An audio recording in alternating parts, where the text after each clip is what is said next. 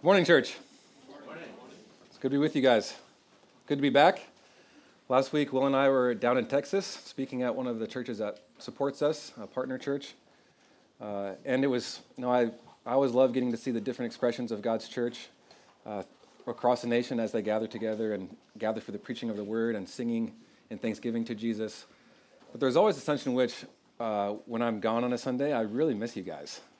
And it's not like this little cliche, like, I need to say that because I'm here. I really do. I love this church. I love what God is doing. I love you. I love being with you. I love singing together. I love being encouraged by your singing, by the fellowship and your presence. So while I have a responsibility, and we have a responsibility to update and share with those churches that support us and give to us to see the work of the gospel advanced here in Des Moines, it is also painful to be apart from you. So I'm glad to be back.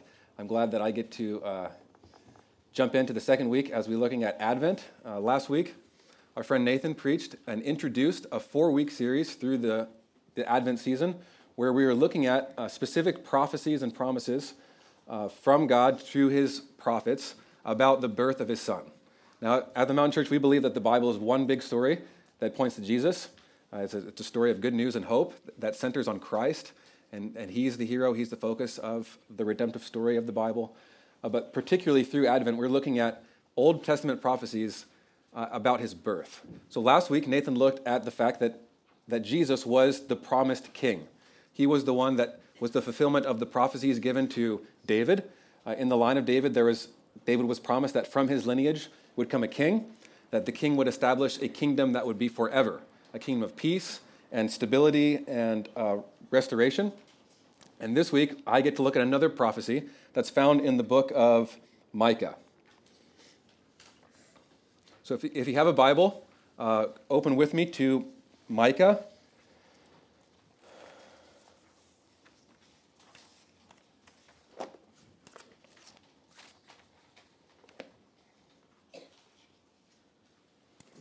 Oh, thank you. What's going on here? Is that better? Okay. Should I start from the top?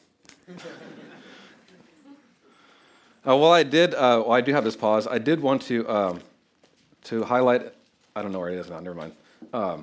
Our friends at Normandy Christian Church have invited us to be a part of their drive-through Christmas. So last year, my family and I went to the drive-through Christmas. It's sometime in December, and I have a flyer. There's some flyers out on the bar, but I just wanted to make that announcement. It's next weekend at Normandy Christian Church. And also, after our Christmas Eve gathering, we will have a cookie social at Phil and Melly Dameron's house. So the address is provided in your handout. And we would love for you to join us after Christmas Eve to have a time of fellowship and enjoy cookies and oars to avors together. So Micah 5:2, let's get back into the passage, shall we? If you don't know where the book of Micah is a small little prophet. He's considered one of the minor prophets. There's 12 of them. The book of Micah comes after the three major prophets, Isaiah, Ezekiel, and Jeremiah. If you're kind of lost and you really struggling with where the book of Micah is, it's really small. There's a table of contents at the beginning of your Bible where you can find the specific page number in your Bible where Micah is. But before we get into our passage this morning, which is found in Micah chapter 5, verse 2, I wanted to give a brief kind of overview of the book and of the cultural context. We have a better understanding of where this promise and this prophecy is coming from. The book of Micah is named after a Hebrew prophet whose name was Micah. Micah prophesied about the same time as Isaiah in the southern kingdom of Judah. It was about 700 BC. The next two prophecies that we're looking at in our Advent series will be from the prophet Isaiah, who prophesies about the same time as Micah did. Micah spoke on behalf of God in a period of time where there was a lot of wealth.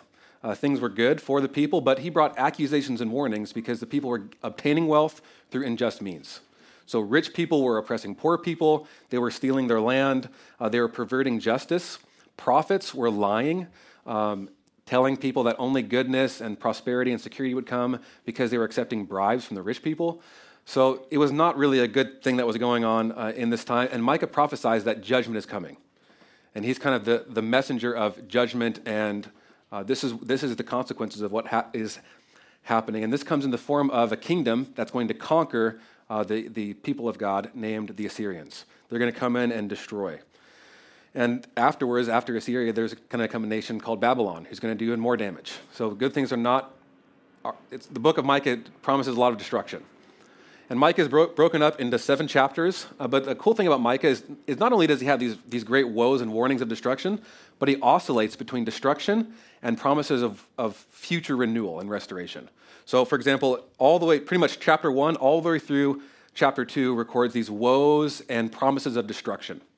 But at the very end of chapter 2, Micah says this, "I will surely assemble all of you, O Jacob. I will gather the remnant of Israel. I will set them together like a sheep in a fold, like a flock in its pasture." So there's a little glimmer of hope. Then chapter 2 gets into more destruction. The prophets are being criticized and condemned in chapter 2. But then in chapter 3, the rulers and the prophets are criticized and condemned. But in chapter 4 and 5, Micah describes that there will be a time in the later days where there will be God rescuing and redeeming his people, establishing his people, and he's going to ascend a ruler who will stand and shepherd the flock. He shall be their peace. Of course, and then in chapter 6, there's more judgment, but then at the very end of chapter 7, specifically towards the end of the chapter, Micah records promises of hope and renewal. God gathering a remnant of his people, he casting their sins into the depths of the sea because of his steadfast love, his covenantal love towards his people. So where we find our verse this morning is found embedded in one of those oscillating periods of hope in chapter 5, a section describing a ruler who would come and establish peace, who would be the peace and bring security to the ends of the earth. This is a passage that's describing the Messiah. So let's look now at our text, Micah chapter 5, verse 2. "But you, O Bethlehem Ephrathah, who are too little to be among the clans of Judah, from you shall come forth from me one who is to be ruler in Israel, whose coming forth is from of old, from ancient days." So this is the prophecy that we're looking at this morning. Bethlehem was a city in Judah. It was about 5 miles southwest of the city of Jerusalem. It was, of course, Israel's birthplace of the second king, King David. It was also the birthplace of the biblical characters of Ruth, Boaz, and Naomi. Ephrathah is listed at the end of Bethlehem because it was the name of the district in which Bethlehem was located. There's actually a second Bethlehem, which was found in the land of Zebulun, of that tribe of Israel. So it's a way of kind of identifying this Bethlehem of Judah, right? It's similar to how, if you're in Des Moines, you say Des Moines, because you don't want to be like those Iowans, or those, is that Iowans? Is that how you say it? We don't want to be like Des Moines. We're Des Moines, right? It's a way of distinguishing, we're on the Northwest, we're in the Pacific Northwest, right? Right, okay. I can expound on that if I wasn't clear about it. The word Bethlehem, interestingly, means house of bread, or house of food. And Ephrathah means fruitful. So the literal word would mean house of bread, fruitful, or house of fruit. Wow, I'm tying up my tongues. House of food, fruitful. Almost to signify that God would be providing for his people in this place bountifully through his people by sending a ruler. And Micah says that this ruler would both be future and ancient. He says, whose coming forth is from old, from ancient days. See that? So he's coming forth, but he's from old. Now that might either be a reference to the fact that the Messiah would be the Son of God, but it also probably more specifically refers to the fact that he would be from the lineage that was given from old, referencing he would be from the lineage of David. So he's from old. He is from the lineage of David, the king who would establish an eternal kingdom. Now, upon first glance, you might be thinking, okay, that's one verse. And here's a prophecy that says Messiah is going to be born in Bethlehem. And wasn't Jesus born in Bethlehem? So let's pray, and you guys have a good week. Not so fast, right? There's more here. You don't really have to be that familiar with the Bible to know that it was promised and Jesus was born in Bethlehem. Right? There's Christmas, the classic Christmas carols that we sing. There's a song, "O Little Town of Bethlehem." I was doing some research, and I didn't realize how much Bethlehem is found in Christmas songs. It's found in O Come All Ye Faithful, The First Noel, Angels We Have Heard on High, Hark the Herald Angels Sing. There's many songs that include this idea that the Messiah was born in Bethlehem. Right, so although this prophecy is very clear, and we see how Advent is a fulfillment of Scripture. The Messiah was promised to be born in Bethlehem. Jesus was born in Bethlehem. That's it. I want us to look at why. Why might God have chosen Bethlehem? Why was Jesus born in Bethlehem? So if you're taking notes, or if you have your handout with you this morning, you'll see those questions that are found there underneath the sermon title and the text. What is the promise that God made? Why is it important? Why did God make it? And how did Jesus fulfill the promise? Questions 1 or 3 are clear and simple, aren't they? Question 1, what is the promise God made? The future ruler would be born in Bethlehem. Question 3, how did Jesus fulfill the promise? He's born in Bethlehem. In the Gospel according to Matthew, there's a story of wise men coming from the east. And they stop, for they saw the star of the King of the Jews, and they come and are looking for him to worship him. They come to a guy named Herod, who is the king of the Jews, who was king at that time, and they're asking, do you know where this guy might be? And this kind of troubles Herod, because they're looking for the king of the Jews, and Herod was king. And I imagine when you hear someone looking for the king of the Jews, and it's not you, thinking, hey, what's going on here? I'm the king, and I like my kingship, and I don't want other people to replace me. So Herod is troubled by that, and he asked the chief priests and the scribes, those people who knew the ancient Hebrew writings. They said, what town is the Messiah going to be born in? And they quote Micah 5:2. They say, in Bethlehem of Judea, for it is written by the prophet, and you, O Bethlehem, in the land of Judah, are by no means least among the rulers of Judah, for from you shall come a ruler who will shepherd my people Israel. So in other words, the Jewish scholars, the people during Jesus' birth, even the people who would eventually reject Jesus, they are in agreement that the Messiah would be born in Bethlehem. So this was kind of common understanding and knowledge at the time that the Messiah would be born in Bethlehem. This is the birthplace of the Messiah.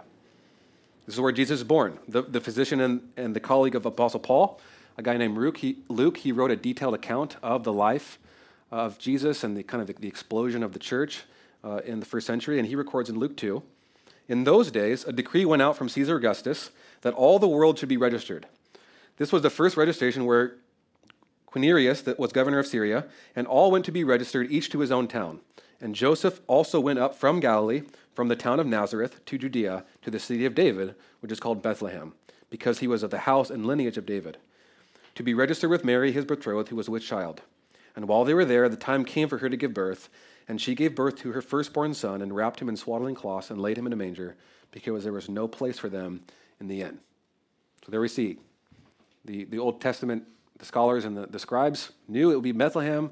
Luke records Jesus was really born in Bethlehem. This is how he fulfills the promise. But as I mentioned earlier, I want us to take some time to explore what we see in that second question. Why might God have chosen this town of Bethlehem for his Messiah to be born in? The question there is, why is this promise important, or why does God make it? And I want us to think about what might this teach us about the kind of life that Jesus was to live. What does this set the stage for the trajectory, this birthplace? What does that tell us about what his life would be and how he would live? Now, if you're familiar with the Bible, or you see and you understand those prophecies and the fulfillment of that, you might just be thinking, well, isn't it simply because, like Nathan said last week, the Messiah would come through the line of David? He would be the promised king. Bethlehem was from David was from, so Jesus was born in David in kind of fulfillment with the Davidic prophecies. But Micah doesn't say that in verse 2. He doesn't say, but you, O Bethlehem, you who are the great city where our King David was from, or you who would be in fulfillment to the promise of where David came from, you great city, because you produced our king and man who is described after God's own heart, a guy named David. That's not what Micah says. He says in verse 2, you who are too little to be among the clans of Judah. In other words, Bethlehem seems like it was barely even worth counting. Like it was so insignificant and it was too small. Bethlehem, by our standards, would be insignificant, both in quality and probably in quantity. Bethlehem is inauspicious, it's unpromising, it's favorable.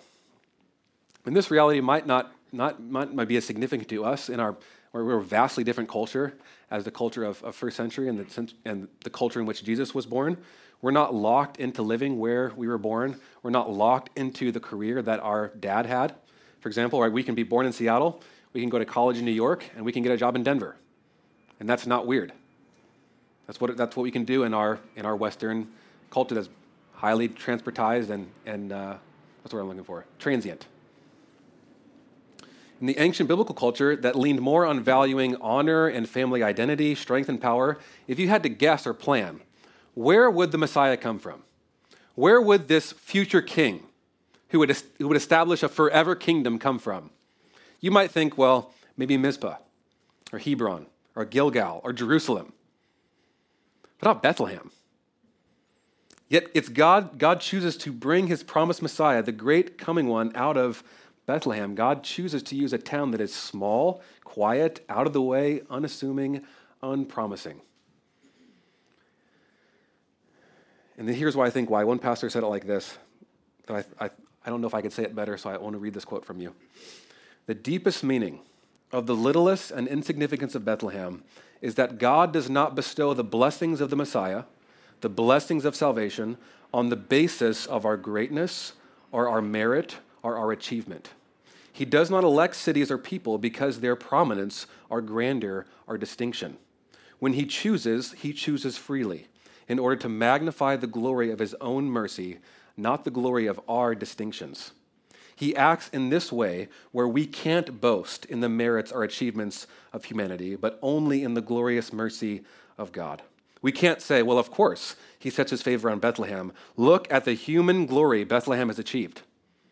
All we can say is God is wonderfully free. He is not impressed by our bigness. He does nothing in order to attract attention to our accomplishments. He does everything to magnify his glorious freedom and mercy. This is how God works throughout what we see in our Old Testament. Long ago, God chooses a people named the Israelites. And he says, it's not because you guys were big and great in number. I chose you simply because I loved you. God wins battles for his people, such as he wins this battle that happens at a city named Jericho. And God wins the battle in a way that no human can get the credit. He wins the battle in a way that he sends the band in. The band goes into Jericho and they march around and they play music. And the city collapses. And the band isn't recorded as saying, hey, really hit that E flat on my horn. Did you guys hear that? Did you see that sweet tambourine solo I had? That would be ridiculous. The point is clear. God did this out of his sovereign freedom. He is about highlighting his glory and his power, not about highlighting great human achievement. When humanity asked for a king, they were given a king who, assumingly up to human standards, would be the ideal king. We were recently learning about this in our study through 1 Samuel, but they get a guy who's named Saul. Saul is handsome, he's wealthy, and he's tall. He's got the full package, right? Human standards by a king, our man is Saul. But by outward appearance, he seems like the right guy. Inwardly, he rebels, and he refuses, and ultimately, he's eventually replaced. And Saul's replacement is not tall. He's not the oldest. He's not from a prominent family. He's not the oldest son of the best tribe. He's the youngest. He's not even in the original kind of calling as a guy named Samuel goes to anoint this king. His king's named David. He's not even in the initial grouping that David's father Jesse calls. When this replacement king fights a giant named Goliath, an enemy that brought terror and inflicted fear upon the people, that even Saul was cowering in fear, David wins by using a slingshot and a stone. It's not because David was so great. This is highlighting the glory of God, how God uses what is weak and is small and is humble to magnify his greatness. The Apostle Paul says it like this, is recorded in 1 Corinthians chapter 1. Verse 27, God chose what is foolish in the world to shame the wise. God chose what is weak in the world to shame the strong. God chose what is low and despised in the world, even the things that are not, to bring to nothing things that are, so that no human being might boast in the presence of God. And because of him, you are in Christ, who became to us wisdom from God, righteousness and sanctification and redemption, so that, as it is written, let the one who boasts boast in the Lord. God chose Bethlehem so that no one can boast. Not because they were great or so big or so illustrious or worthy of producing greatness. The wisdom of the world might predict that God would send this ruler blazing down an angelic parade on a magnificent horse, riding in and conquering Rome and the enemies of Israel. But the wisdom of God is foolishness compared to the world. Jesus came in and was born to a no-name teenage virgin girl. He was born in a stable. There wasn't even room for them in the inn. He was laid in a feeding trough, the manger. It's not a typical bed. It's not a hot buy if you were to head to Babies R Us. They don't sell feeding troughs. It'd be weird. He's countercultural. He's upside down. He overthrows what you might expect. And this, I think, sets the background for what we will see in Jesus as he's the promised servant. Yes, he's king. We saw that last week. He's a fulfillment of the Davidic promise. He's going to come and establish a kingdom forever, but he's a countercultural king. He's a servant. He's going to come in. He's countercultural. He's upside down. He's born to an origin and a birthplace that is insignificant, to parents that are insignificant. It shows and sets the stage for the humility that he will have as the ruler. How this ruler did not come from a great family, a great town. He was born a servant's birth. He lived as a humble servant. He comes from a significant background. He serves the insignificant, and ultimately he becomes insignificant. The Bible describes that Jesus, although he was in the form of God, did not count equality with God a thing to be grasped, but he humbled himself. He took on the form of a servant, being born in the likeness of men. And when you really stop to think about how hard that is to fathom, God, in Jesus, the second member of the Trinity, co-eternal, existing forever, from eternity's past, became a baby. That's wild, isn't it? He subjected himself to human parents, to be nursed and fed, to learn to walk and talk. This is God.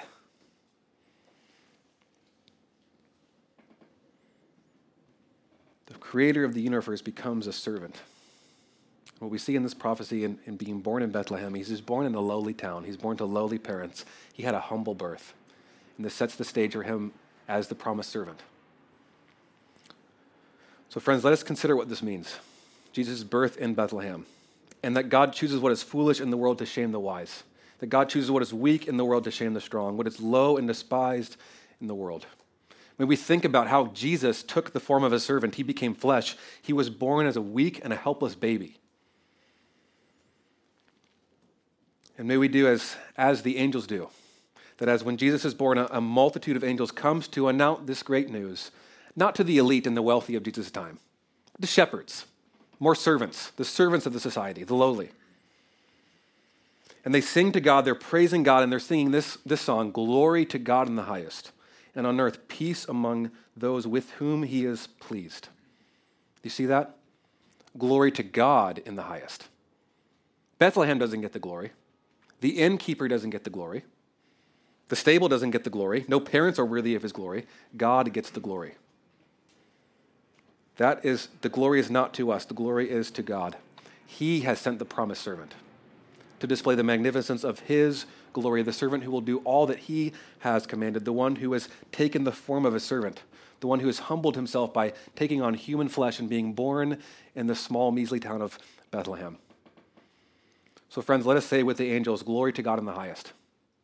Let us praise God and celebrate what Advent is about, the dawn of God's wisdom being displayed, the dawn of the promised servant coming into the world, the promised one, in fulfillment with the ancient scriptures, the birth of the expected, unexpected one, Jesus Christ, the King who came not to be served, but to serve and give his life as a ransom for many. Friends, Jesus was born as the fulfillment of the promised servant, and not because we are great or worthy of his service, but because God is great and glorious. And Jesus is the promised servant who was born in such a way that only God could get the glory for his birth. his origin, and this background sets the stage for what we will see in the life of Jesus. What prepares us for what we will see as we launch into the book of John, starting at the end of our Advent season, what we will see in Jesus. But as we think about Advent and the birth, Jesus was born in Bethlehem. May we consider these things and give glory to God. Amen. Let's pray.